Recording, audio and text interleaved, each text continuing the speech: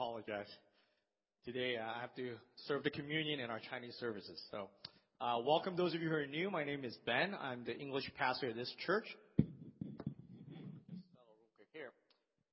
So we just started a new series. I know that Kevin and Amanda just read the verse earlier, 1 Peter chapter 1. And our last series, just to remind you, if you were not here or you would like to know more, we just went through a series called Made for More.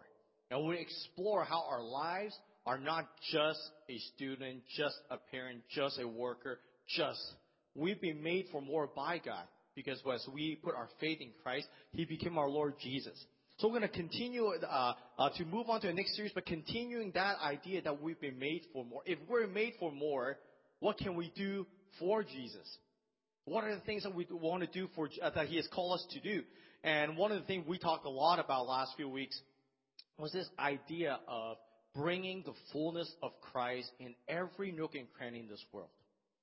So that's what we're going to move forward. We're going to go through 1 Peter. We're going to go through almost every chapter of 1 Peter. And this new series is called Shine. We want to shine for Jesus. In order for us to bring the fullness of Christ in every nook and cranny in this world, what we're really doing is we are shining, being a light to the world. I don't know how many of you sleep with your light completely off in your room. How many of you, show of hands, sleep with your light off completely, pitch black? Well, quite a bit. I know that for a lot of people, they don't like to do that. My bedroom, my wife and I, we slept with our light completely off. The only little light that we have is my computer screen that has the little blinking blue light, which my wife was always wondering, why do I leave that on? But basically, it's pitch black. Now, those of you who sleep in the dark, I don't know if you have this problem. Certainly, I have this problem because our room is a little tight. We have a lot of junk in there with our family. And so one thing happens a lot is I'll wake up in the morning. I'm an early riser, most of you might know. I'll wake up early in the morning, and then I want to get out of bed without waking up my wife. And so I'm trying to sneak around and just go slowly, kind of move. But then inevitably what will happen is because it's completely dark, I'm always tripping on something. Either I'm tripping on the chair next to me, or tripping over my wife, or I'm just falling off my bed. And so as careful as I want to be to get out of bed completely quiet, it almost never, ever happens. And I think it makes sense, right? Because it is darkness. It was completely dark in there, and that's what darkness does to us, isn't it? Darkness blinds us. Darkness confuses us. And at times, as I find out more and more, darkness sometimes hurt us.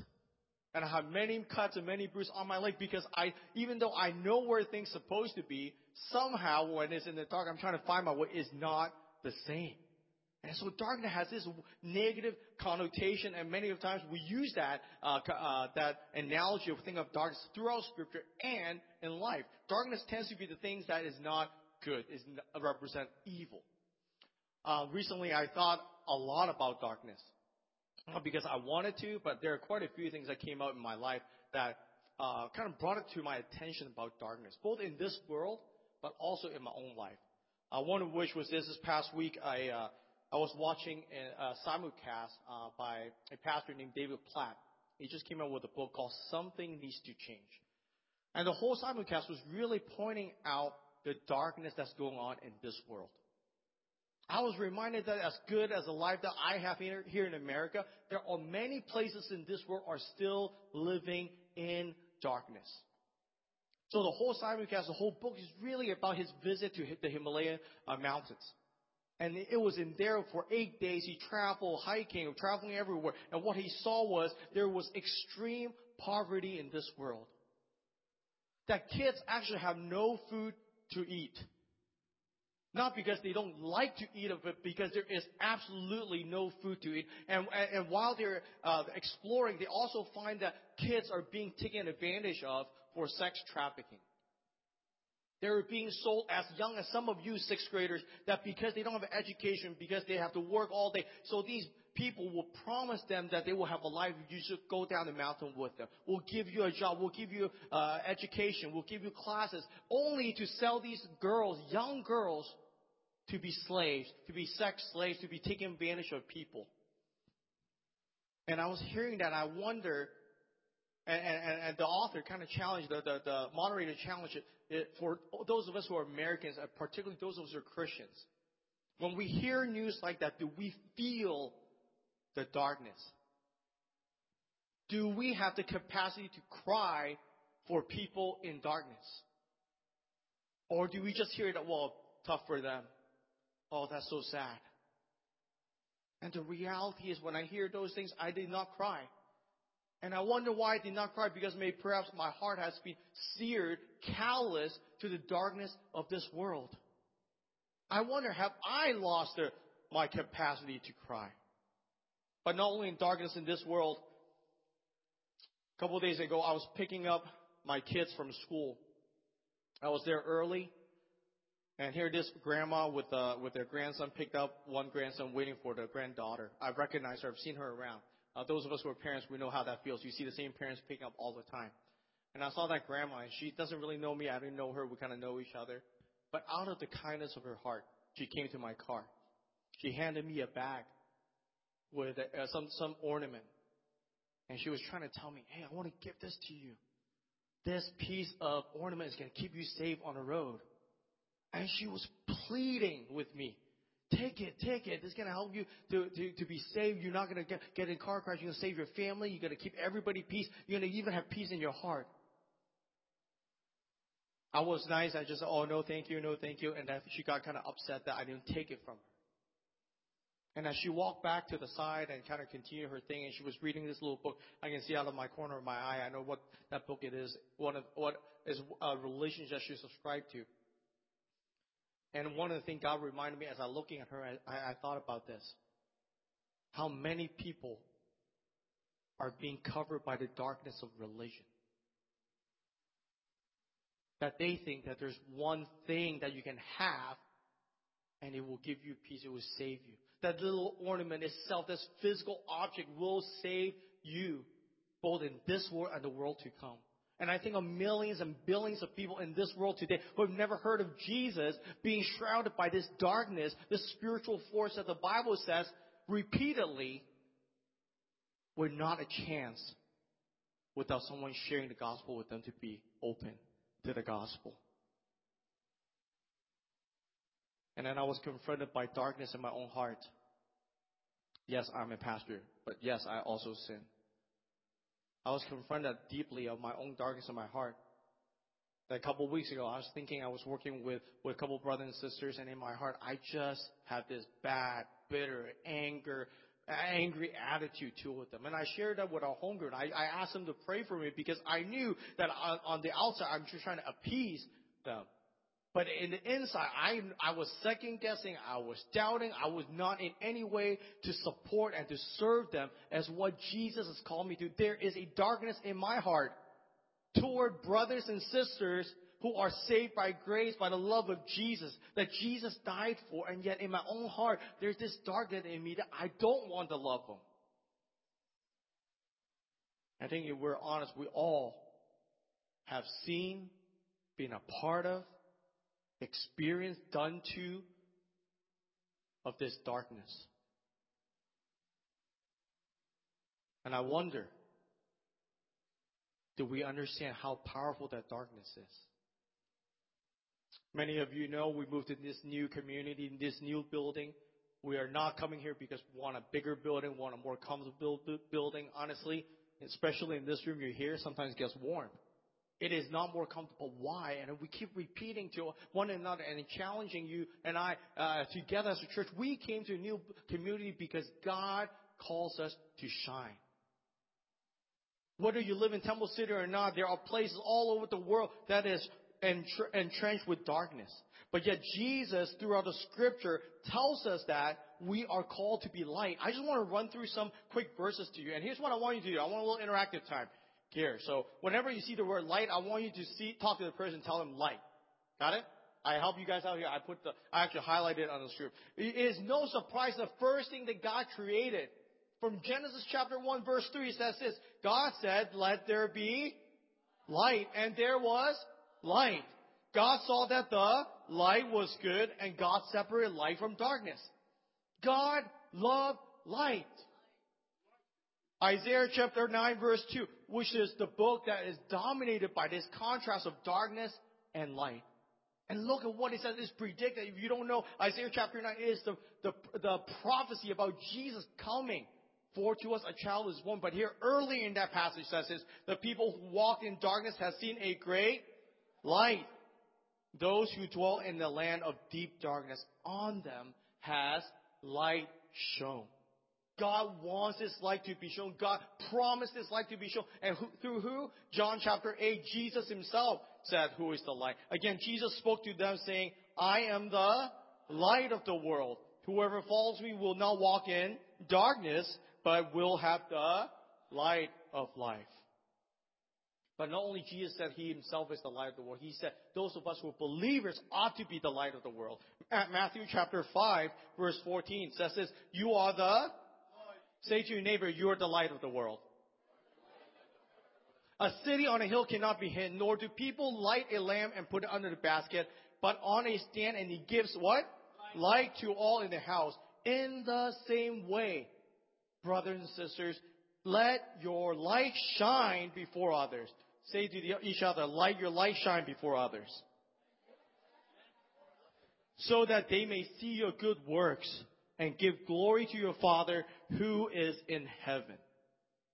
Last series we went through Ephesians chapter 5. Light is there as well. We're called to be children of light. Look at verse 7 and verse 8, chapter 5. For at one time you and I were in darkness. I can notice that you were darkness. You were not in darkness. You were darkness. That means if we don't have Christ, we ourselves are darkness. But look at the good news. But now you are a light in the Lord. Walk as children of light. Say to each other, walk as children of light. And finally, we come to 1 Peter, the book that we're going to look at extensively for the next few weeks. 1 Peter chapter 2, verse 9 is the theme verse for our church year this year, started in September.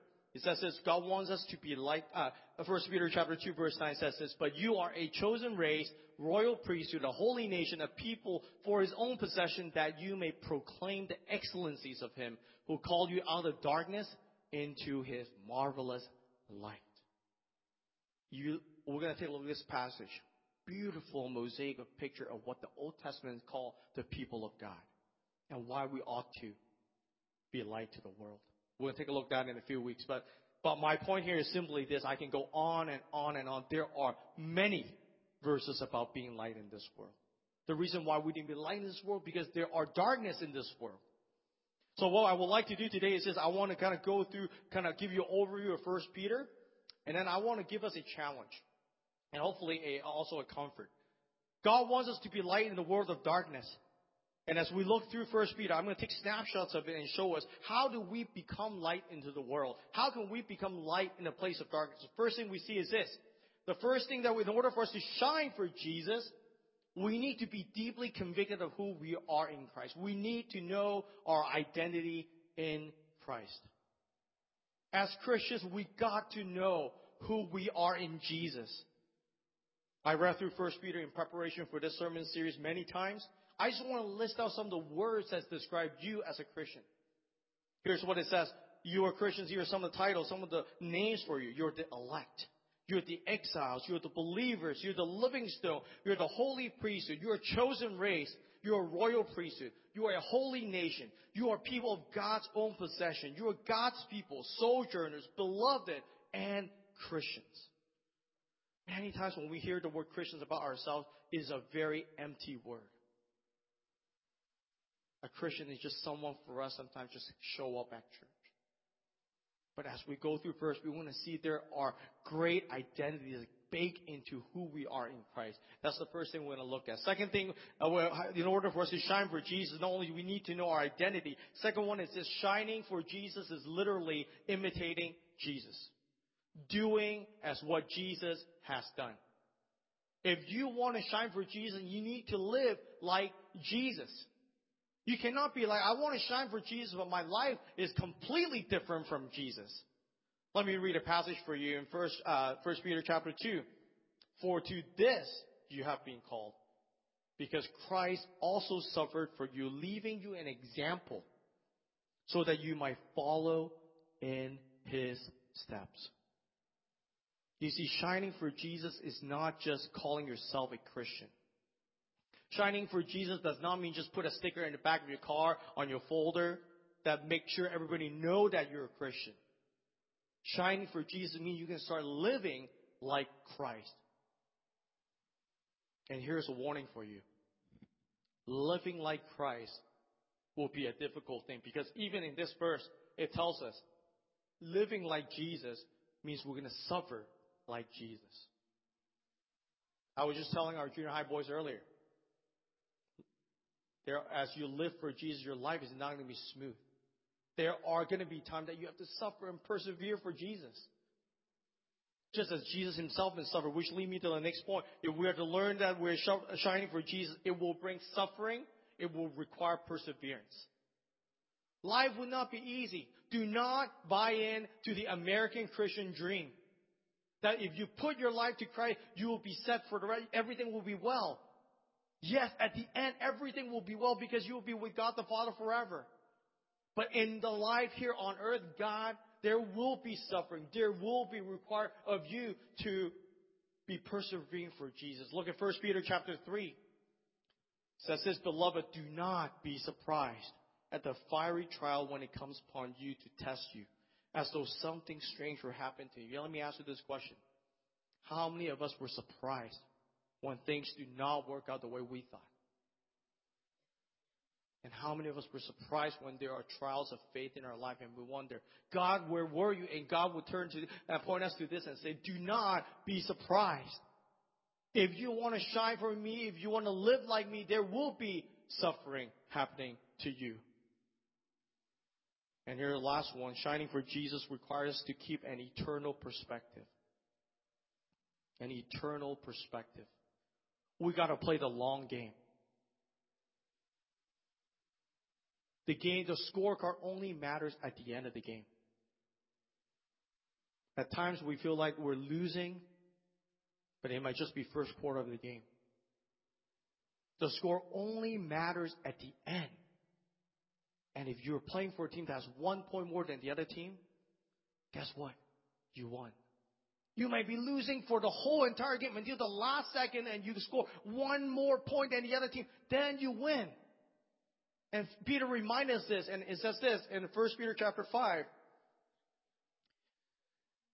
And after you have suffered a little while, maybe you feel like you're losing, the God of all grace who has called you to His eternal glory. Eternal, that's the key word, will Himself restore, confirm, strengthen, and establish you. We will not be able to shine for Jesus if we don't play the long game and have an eternal perspective about life. If we are playing just for today, you would not want to shine for Jesus because it's too hard. Because it will come up, it will make you feel like it's not worth it.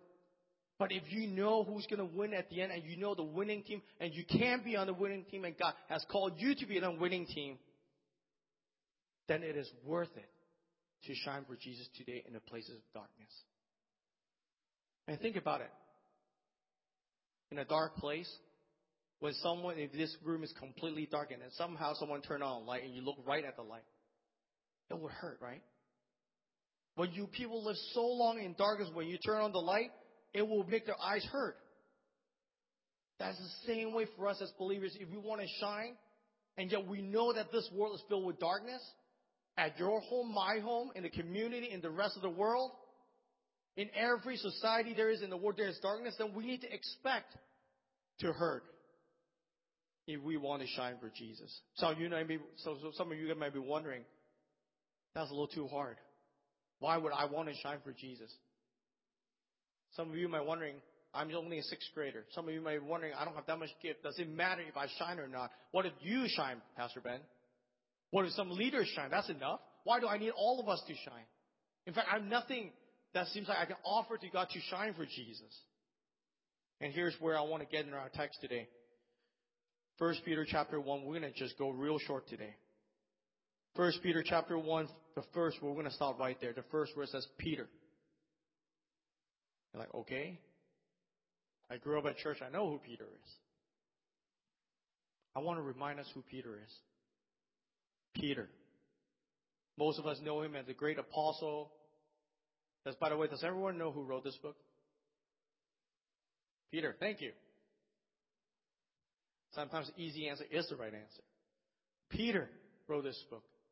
And many of us think of Peter, this great apostle, but I want to remind us a little bit of who Peter is.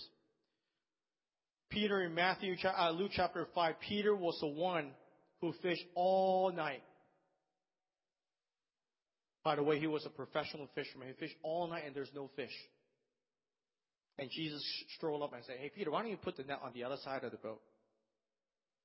And guess what, Peter? I can just see Peter's mind is like, fine, Jesus. I'm the professional fisherman, okay? You're the carpenter.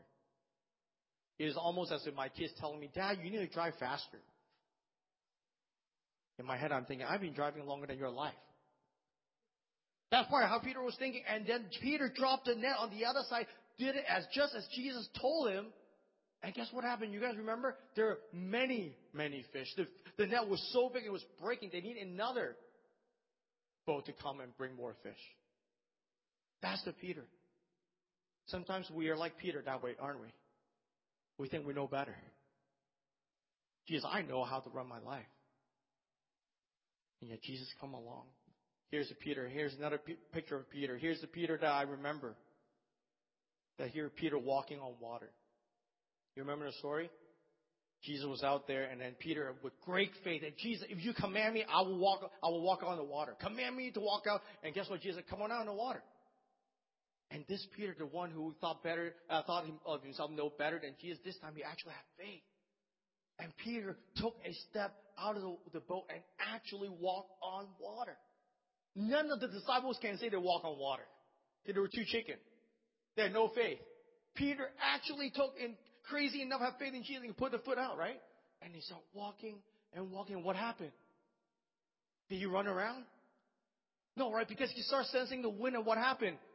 Then when the wind came and he took his eyes off of Jesus, and immediately what happened to him? He sank. For many of us, that's kind of like that, isn't it? We're like Peter that way. We have great faith. I put faith. I trusted Jesus, but at times when things are hard, I got distracted. I took my eyes off of Jesus, and what I did is I stopped walking. I started sinking. This is the Peter who wrote the book, who challenged us to shine.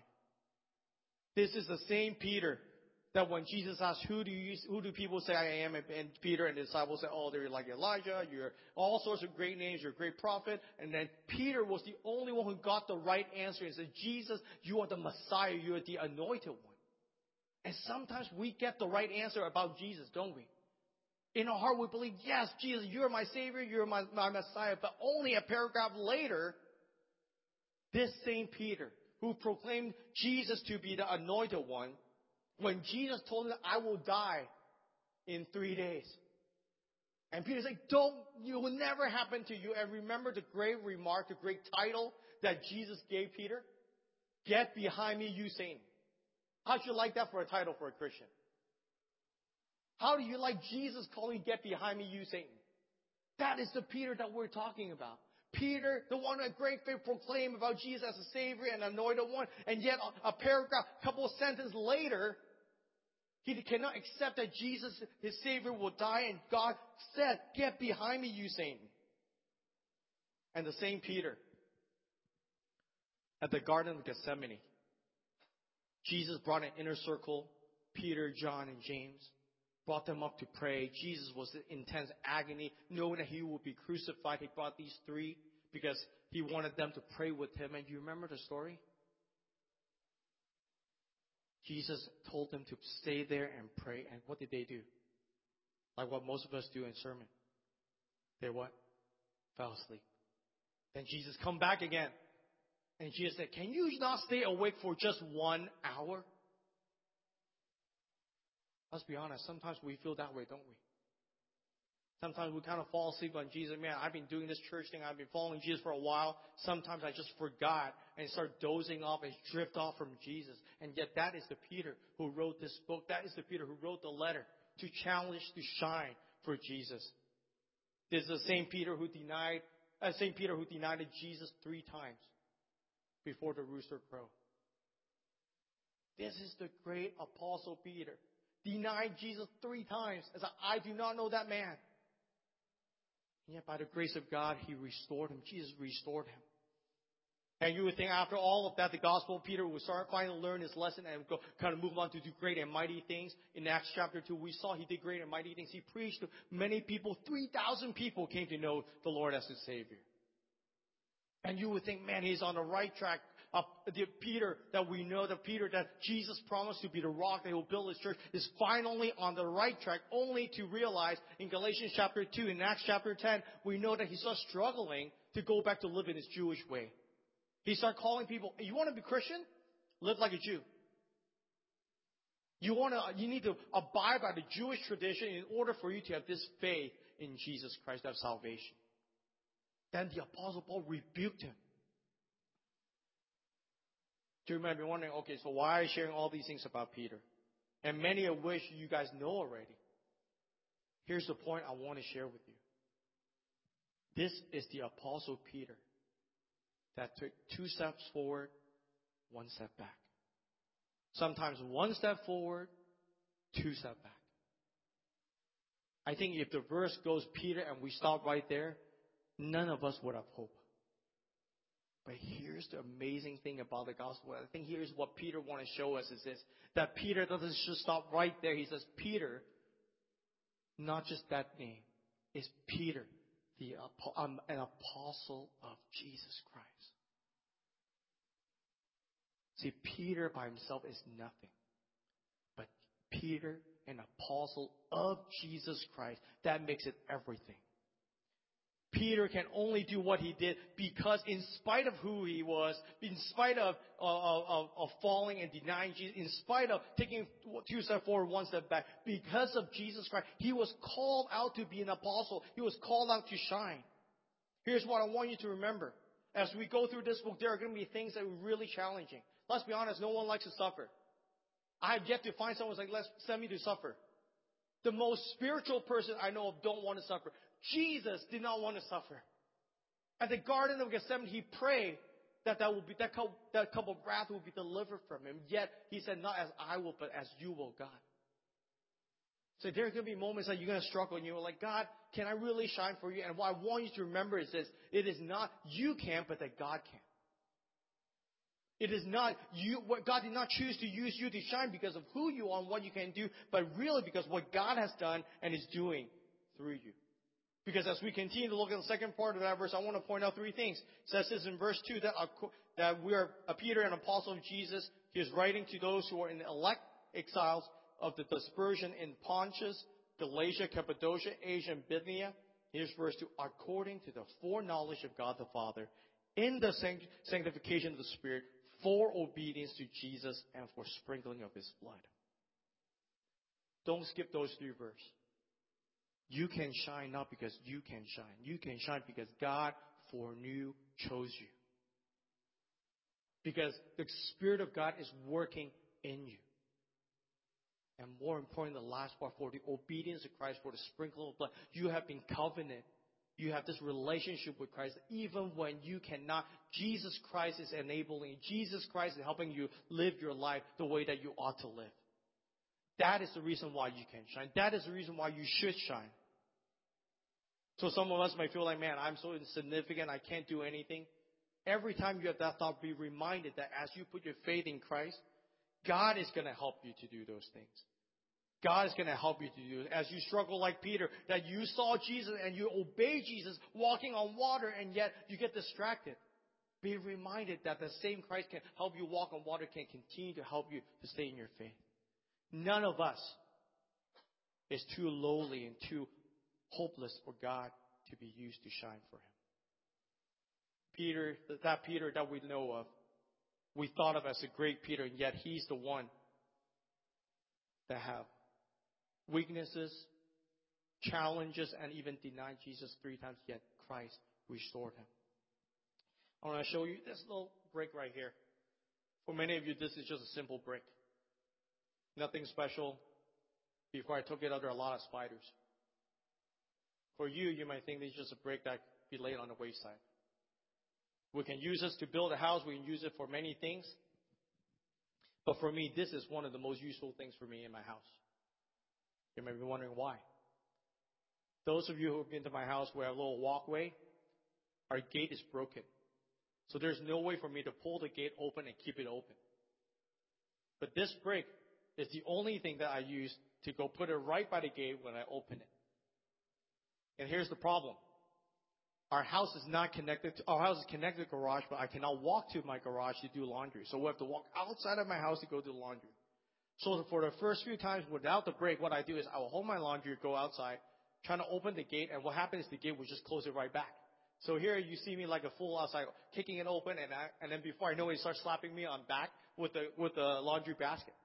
And it wasn't until I realized that there's a brick on my driveway that I started picking it up and putting it over there. And every time I do my laundry, I took it out. I took my basket full of clothes with 7 people in the house, holding it all in. And then what I do is just kick that brick, hold the gate, and I can walk right through. If you were asked the brick probably never thought that's the use of the brick. Isn't it true for some of us? Sometimes we wonder, I'm just like that brick. What can I do? What kind of purpose do I serve? I'm not that great person of faith. I don't have much to offer to God. I'm young. I'm old. I don't speak English. I don't speak Chinese. We can have many reasons why the break should not work. We have many reasons why we cannot shine for Jesus. But here's what I want you to remember. The function of that brick does not depend on what the brick thinks about the function. The function of that brick is determined by the owner of that brick. The brick never thought it would be a door stopper. Guess what? I'm the owner of this brick. I'm the reason. I'm the one who gives purpose to this brick. And this in the same exact way. God has a purpose for you to shine. God has a purpose for you to shine because there is a world of darkness. Here's what I want us to do. I want you guys to close your Bible. Put your phone down, close your Bible. I want us to turn off the light. I want you to turn it all off. I know I didn't do a good job blocking every light, but I just wanted us to take just 1 minute to kind of feel the awkwardness of darkness. I wish I can seal every part of this room so it would be completely pitch black. This darkness represents the brokenness in this world. Every sin, every crime, every disaster, everything that is not right about this world. And as Christians, we can sit around in a world of darkness and do nothing. And for us, it's okay because we're going to get up and go and we're going to walk back outside. It'll be okay. But it was not okay for God. Because God is interested in reaching and bringing light to this world of darkness. And He chose to send His Son Jesus to do that for us. And through His Son, He called us to be the light of the world. So some of you, on your way in, I gave you a little electronic candle. Can you light that up for us? Go ahead and light it up. Hold it up. Hold it up high.